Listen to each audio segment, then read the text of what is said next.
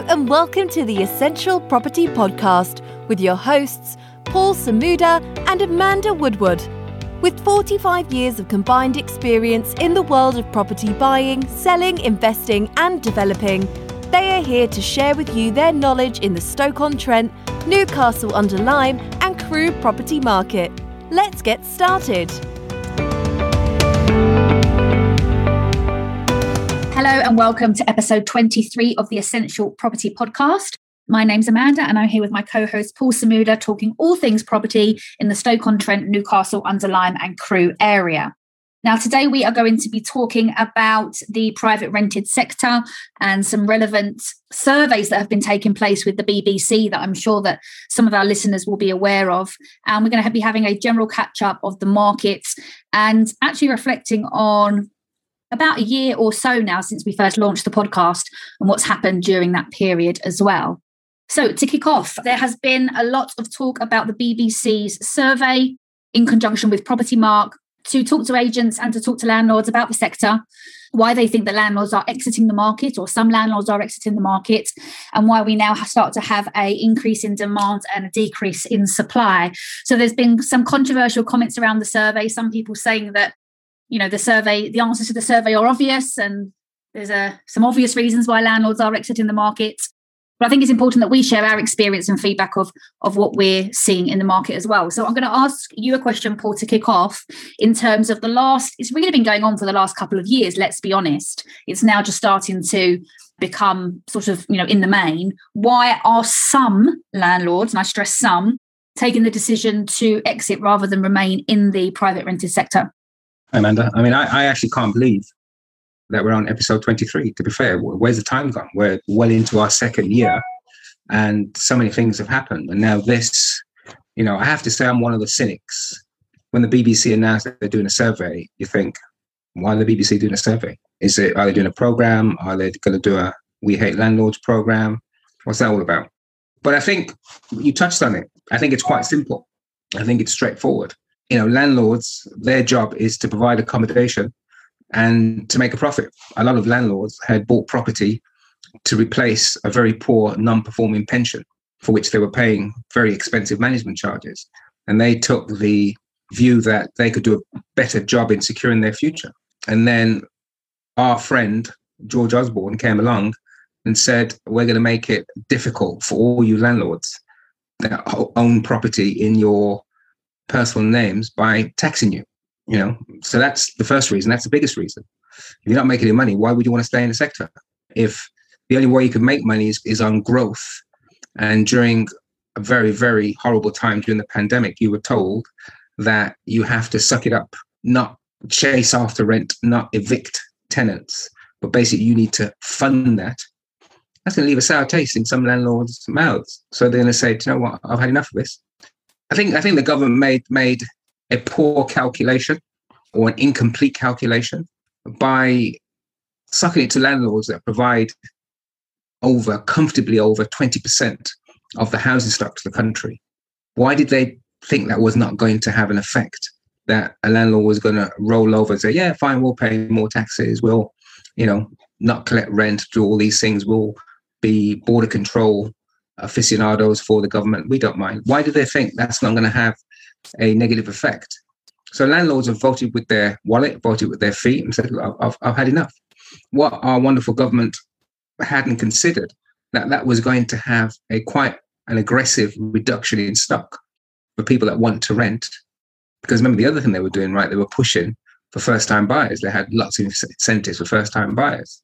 So you've got a double whammy. So you've got landlords exiting. All those rental houses, or a lot of those rental houses potentially bought by first-time buyers. So that puts a double squeeze on the rental stock. So renters come along and say, look, I want to rent a house. My budget's, in our case, in Stoke-on-Crewe, £400. And the letting agent says, yeah, you'll get a studio for that now. It's now £550 for starters for a 2 up, 2 down. And that's the effect. So I don't think you have to do a survey. I think it's straightforward. If every commercial company, when something didn't go right, did a survey to work out, it means that they don't know their product. They don't know what they're doing.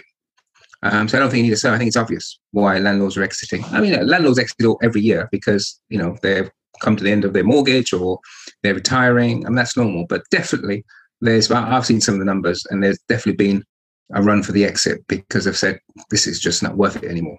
Interest rates are going up. We're probably going to talk about it a little bit later. Interest rates are going up. That's another reason. There's an article in the Financial Times this weekend.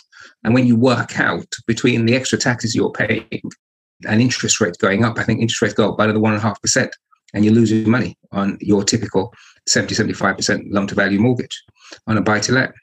So it's a problem. It's a problem. It's a problem for the government in terms of what do we do? How do we house all these people that need to rent? Where are they going to get the money from to pay these increased rents? And, the last thing the government wanted to do is to admit they got it wrong and reverse what they believe is a good decision. Landlords are now doing service accommodation. They've always done service accommodation. This isn't new, but there's an underlying demand for short stay accommodation because people's holidaying habits and travel habits have changed. No longer is short stay accommodation just for hotels or B&Bs. It's changed. And landlords have said, we'll invest in our property and change that. And that puts a little bit of pressure on the housing stock. Government's not happy about that. And my guess is that they're going to probably look at some point to reflect their distaste for that move, because that's what governments do. So I'm ranting. I'm never happy when it comes to government involvement. So there you go.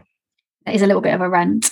But the statistics I don't have to hand in terms of percentage, but with regards to the number of landlords in the private rented sector who only own one property is huge. So let's just say the majority of are sort of one or two property owners rather than portfolio owners. I'm going to say 40%. I think it's 40%. Really? Okay, I thought a little bit higher, but okay. That's a lot. That's significant, yeah. So it only takes one or two things to happen for that person to say it's just not worth it for me. And I think the real stinger during COVID was the restrictions with regards to non-paying tenants and evictions. And I think it goes without saying that all landlords had an element of empathy within the first sort of few months of COVID, as everybody was suffering to a degree. But the government certainly said it's okay, landlords can just carry this one for us. And, we did also have a scenario, we're not immune to it. But unfortunately, we had a gentleman that wanted to play the game, so to speak. And 6 or 7 months later and quite a few £1,000s later, only did we manage to resolve that situation. So if you've only got one property and you've had 6 or 12 months of no income and you have increased costs, like you say, Paul, just the bitterness and the resentment, I guess, you just say, look, I'm done. I've got some equity in there. I'll sell, I'll take my equity and I'll move on to something else. A part of the question in the survey, because I did actually complete it, was around short-term lets. So I was quite vocal in my responses to the survey in terms of the reasons why landlords are unhappy, I'm going to say, because we don't exit the market in any shape or form. Paul and I are property collectors, net buyers, and we're definitely not exiting ourselves. But it mentioned in there about how many properties have you converted from residential to short-term lets, how many of your landlords or other landlords that you know are converting their property to short-stay lets. So I thought that was, like you say, I was a little bit cynical around that in terms of, the BBC and perhaps the government and how they're going to present that. But property isn't immune to just the reality of and the trends of what's taking place in the country. And like you say, if there is a move towards a change in behaviour, then the property market's going to reflect that, and the government can't stop that or stem that, really. Well, you say that. I mean, governments, as has been proved fairly recently with regard to this little skirmish, in inverted commas, on the continent, can do a great deal. They can influence changes in the law, which we have seen in HMO licenses, we have seen with regard to the tax system. So, the government doesn't want their agenda, it doesn't matter which government, affected, and housing is seen to be a basic right in this country. And if it is made more difficult because properties are being converted to people that live and work in the area, to be presented for people that are out of area who are there in a transient way, and that affects the ability for local people to find housing, then the government's going to have something to say about it. If you read about areas down in Cornwall and some of those holiday places, it's a challenge. It's a challenge. It's all about finding the balance, because there's a desire to service people when they come into the area. There's also a desire to ensure that the local population have good housing. Where that balance is, I think neither you or I know. I don't think the government knows. But I think what is important is that, I'm probably a proponent where I prefer the government to be more hands-off rather than hands-on. But an organization like Shelter, is the other extreme.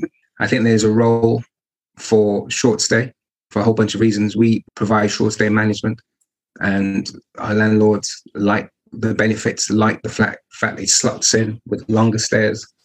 It's an alternative for people arriving into the area. It's cost effective, it's competitive. I don't suppose the hotels like it because it prevents the hotel from jacking up their rates. But it gives choice, and offering choice is never a bad thing. But the flip side of that, it does crowd out some of the rental options for the local population. In terms of our objective is to provide the best service we can to our landlords, both in terms of podcasts like this and in terms of the management that we do. And, during the lockdown period, there was no such thing as service accommodation because that was banned. So that's one of the downsides to service accommodation. The buy-to-let, the normal residential was fine, but you could not offer a SA facility because of the risk of COVID, unless there were essential workers. So that's part of the risk, and there's other risks involved. So, landlords take a view, and they look at the risk, and they look at the returns, and they'll take a view. And I think in a democracy, in a system where pro-capitalist, I think that's what you do, and we should be left to be able to do that. There are some local authorities, there are some MPs that want something pretty much the opposite of that, rent controlled and all that sort of stuff, and I'm not for that. But property has always been a hot potato because it's the basic human need, and it's always going to be a political hot potato, and government's going to try and get it right. I think all we can do in terms of our communication, in terms of helping our landlords, is to direct them where the most profitable activity happens, where the opportunities are. We can assist them directly or indirectly, or just signpost them and make them aware of any new legislation, any new risks, and things like that. I mean, one of the things we're going to talk about, it's been probably 6 months now since Article 4 in Crewe. And that's been interesting. It's been like stony silent in terms of activity. There was a little bit of activity around the deadline of 1st of November. Some ridiculous activity, we think, because they were flexing their muscle in terms of you've missed the deadline, so therefore you can't operate. And then ever since that, it's been like silence. So it's a funny old time. It is. I've been keeping an eye on the planning portal for Crewe with regards to HMO applications that are still being presented, and the feedback from the local sort of councillors and committees obviously is exactly the same as it was before, extremely anti. I saw an application go in for a fully renovated, beautifully converted HMO, big rooms, en suites, right next to the train station. And the feedback is that it is poor, inadequate accommodation, and recommended that it be obviously just thrown out of planning. So we'll see. I'm keen to see if any manage to work their way through to see if it is a completely closed door or if the door has been left ajar. So just time will tell with regards to that. Just to interrupt, that's interesting. So who said that it was not fit for purpose? Was it the planning officers or was it the local councillors? After about 3 months, the planning case officer hadn't commented, and a date hasn't even been set for the case to be decided on. And this was all of the hubbub from the local councillors.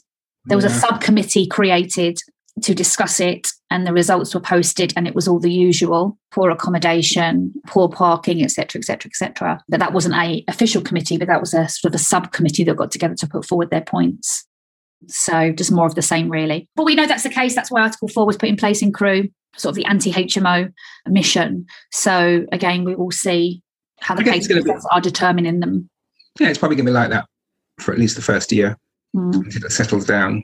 I think once people realise that housing becomes a problem, I mean, we forget that HMOs are affordable housing. Yeah. It's affordable housing. It's in the long-term development plan for Crewe and Stoke. We need more affordable housing. So if you cut off, 15% of Crewe as an area in terms of providing HMOs, that eventually is going to have some sort of knock-on effect on the affordable housing stock. Now, I don't know whether councillors get that detailed in terms of their assessment, or whether they say, look, there's too much rubbish piled up outside of these HMOs. I mean, we'll see what happens after year one, because it's brand new, fresh, brand new. And I guess some of the planning officers aren't even sure what they should or shouldn't be doing, and whether they want to take a chance, for fear of falling foul of the councillors, which is not supposed to be the case, but in practice that is. There has already been some impact, though, because our occupancy has rocketed through to many days at 100% and operating 95%, 97% occupancy. And, no doubt that has had a little bit of an impact, because there hasn't been any new additional stock coming through to the market in 2020, let's say. There's probably been a little bit, but not like it was before. And they will see that going forward. So that whole, reducing supply and increasing demand that we're talking about nationwide for the PRS, it's happening in our little microeconomies as well. I think you're right in terms of the squeeze on the sector. In the absence of additional stock, it's a problem. And it's like us as a letting agent, we need more houses, and there's not enough houses for us to market and fill. So we're forced to increase the prices, which landlords are happy about that because they make a little bit more money. But we need more stock. And I think councils need more housing stock as well, to be able to supply rooms or apartments or houses for people on their waiting lists, and just so the local economy functions. Yeah. For people coming in for work, to relocate to the area, et cetera, et cetera. So at some point, this becomes a bit of an issue. I mean, I know within probably certain departments, there's some people that weren't keen on Article 4, but, our wise councillors obviously wanted it. They've been pushing it for some time. So it'd be interesting to see what actually happens. And, as you said, we've increased our prices, which can't be good for the affordability part of that equation. HMOs are supposed to be affordable accommodation. They're still affordable, but they're slightly less affordable because there's less supply. So that's basic economics in terms of the way it works. Okay, so going forward then, in spite of everything we've discussed, or alongside everything we've discussed, where should our listeners be looking to invest over the next perhaps 6 to 12 months in terms of area, strategy? I mean, we're still buying and will always be buying. That's just the nature of our business. But where would we recommend, or what would we recommend that other investors are doing right now? I see stuff happening around the country, and I speak to agents around the country. And it's no different in Stoke or Crewe. There's an underlying demand for houses, and there's not enough housing stock to let out or to sell, for that matter. So that puts a price squeeze, and that's reflected in rents and property values. Now, that can't continue forever, but when it ends, nobody knows. Maybe as interest rates rise, that's going to reduce that demand some. But I think in terms of Stoke, Newcastle and Crewe, I think you can buy pretty much anywhere and it will rent because of the demand. But it depends how much money you want to make.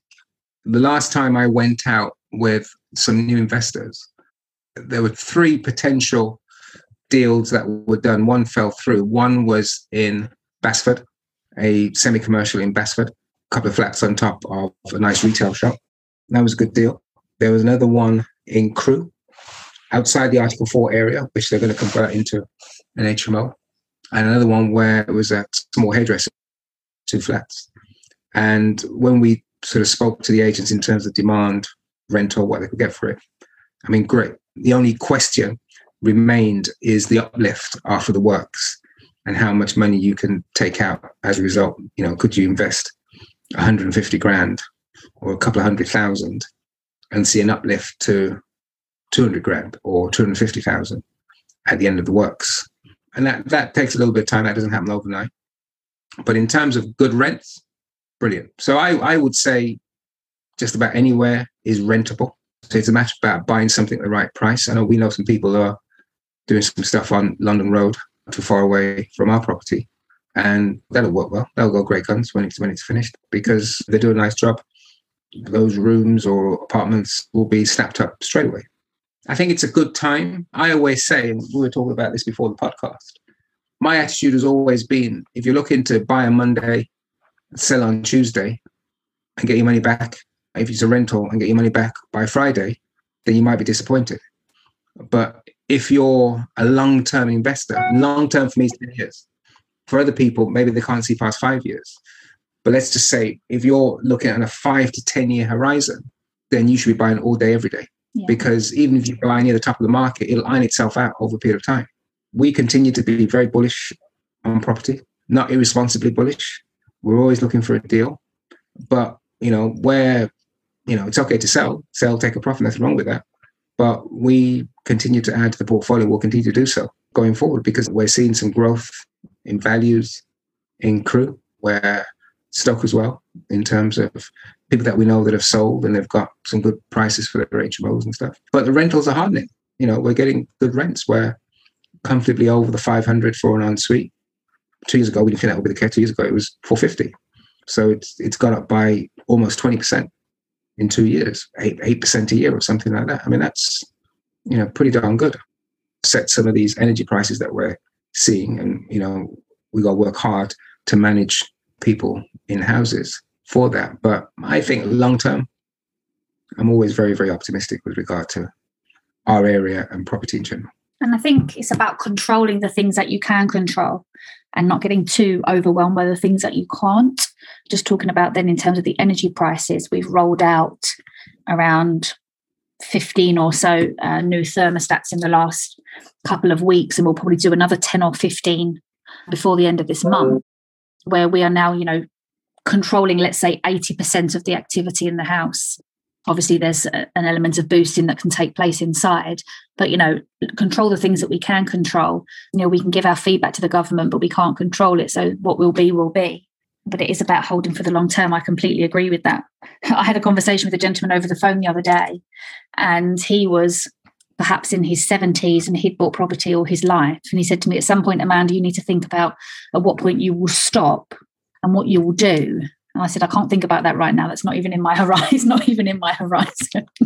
Valid point, but that's definitely not in my 5 to 10 year plan. Well, everybody needs an exit strategy. Yeah. Because their life evolves. But, most people have some sort of legacy they want to pass on. And I think we should never forget that what we do is also a service to the local community. Absolutely. And, I think our governments pay lip service to that. I think our associations pay lip service to that, although they're supposed to represent that. I'm not a fan of the national associations. I think they're weak and the government rides roughshod over them. But we do a invaluable service to the community by providing housing. We provide 20% of the nation's housing stock. So 1 in 5. And I think it's underestimated. For that, we go through a lot of trouble. We invest, we upgrade. Yeah, there's some bad actors who don't do what they're supposed to do. But all in all, we do a pretty darn decent job. A lot of the big boys are coming in doing their build to rent. But yeah, we're happy to come in because the country needs as much stock as possible. Their prices are probably 30% higher than your typical local landlord, but they're offering more facilities. And, there's a role for them. But, housing is a basic need. You go back to the psychologist, is it Maslow? Maslow's hierarchy of needs. Yeah. And, housing, a roof over your head, is the first rung of the ladder. And we provide that. So apart from the money that's made, we're providing a very, very important service for the community that we operate. And I always urge even some of our overseas investors that come to Stoke and Crewe, I always try and urge them to think of it not in terms of just a financial investment, but also into the local housing need and providing housing for people locally, rather than just a transaction on a sheet of paper. Okay, so let's look into the future a little bit. Let's look at, say, 12, 18, 24 months. Where do we see the housing market, property businesses, and operating in our area? What do you think, Paul? I mean, let's get the old crystal ball out and shine it up a little bit. It's a funny time. I mean, property in terms of values have obviously done well, notwithstanding what we've gone through the pandemic and not being able to collect rents. Now that's off the table. Rents have hardened. Where the world economies are going through or approaching this stagflation, they call it, where economies are stagnant and prices are rising, hence inflation, which is a bit of a double whammy. What normally happens if I put my economist hat on is that people turn to hard assets. That's commodities and generally property.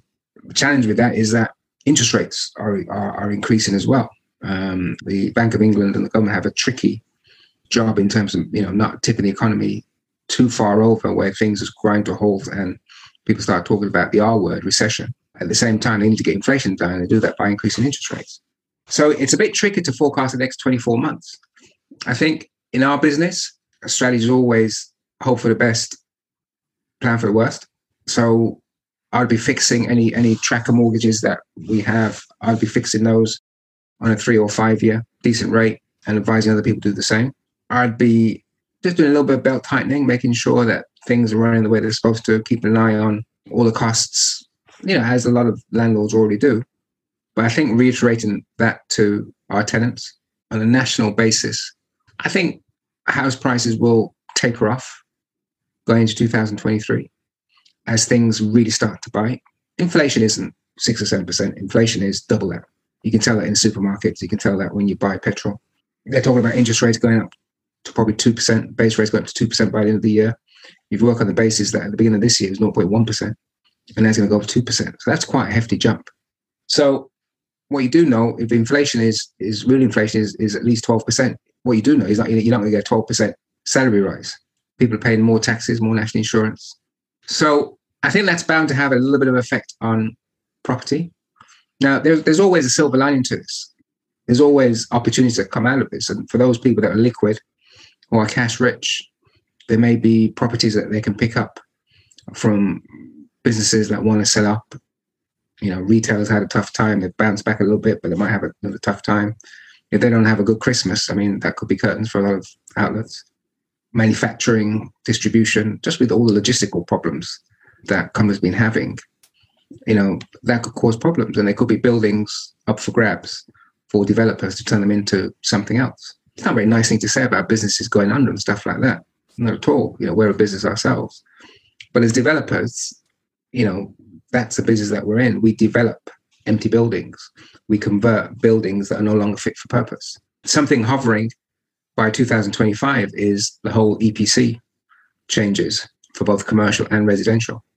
And that could be a bit of a challenge because with the old terrace houses, trying to get up to level C is not too easy. We're at E at the moment. We can probably get to a D as a minimum, but jump to that C, it's almost like knocking the whole house down and rebuilding it again. What I understand for commercial property, that's even worse. Try and get that EPC rating up 2 levels. It's really, really expensive to do for commercial.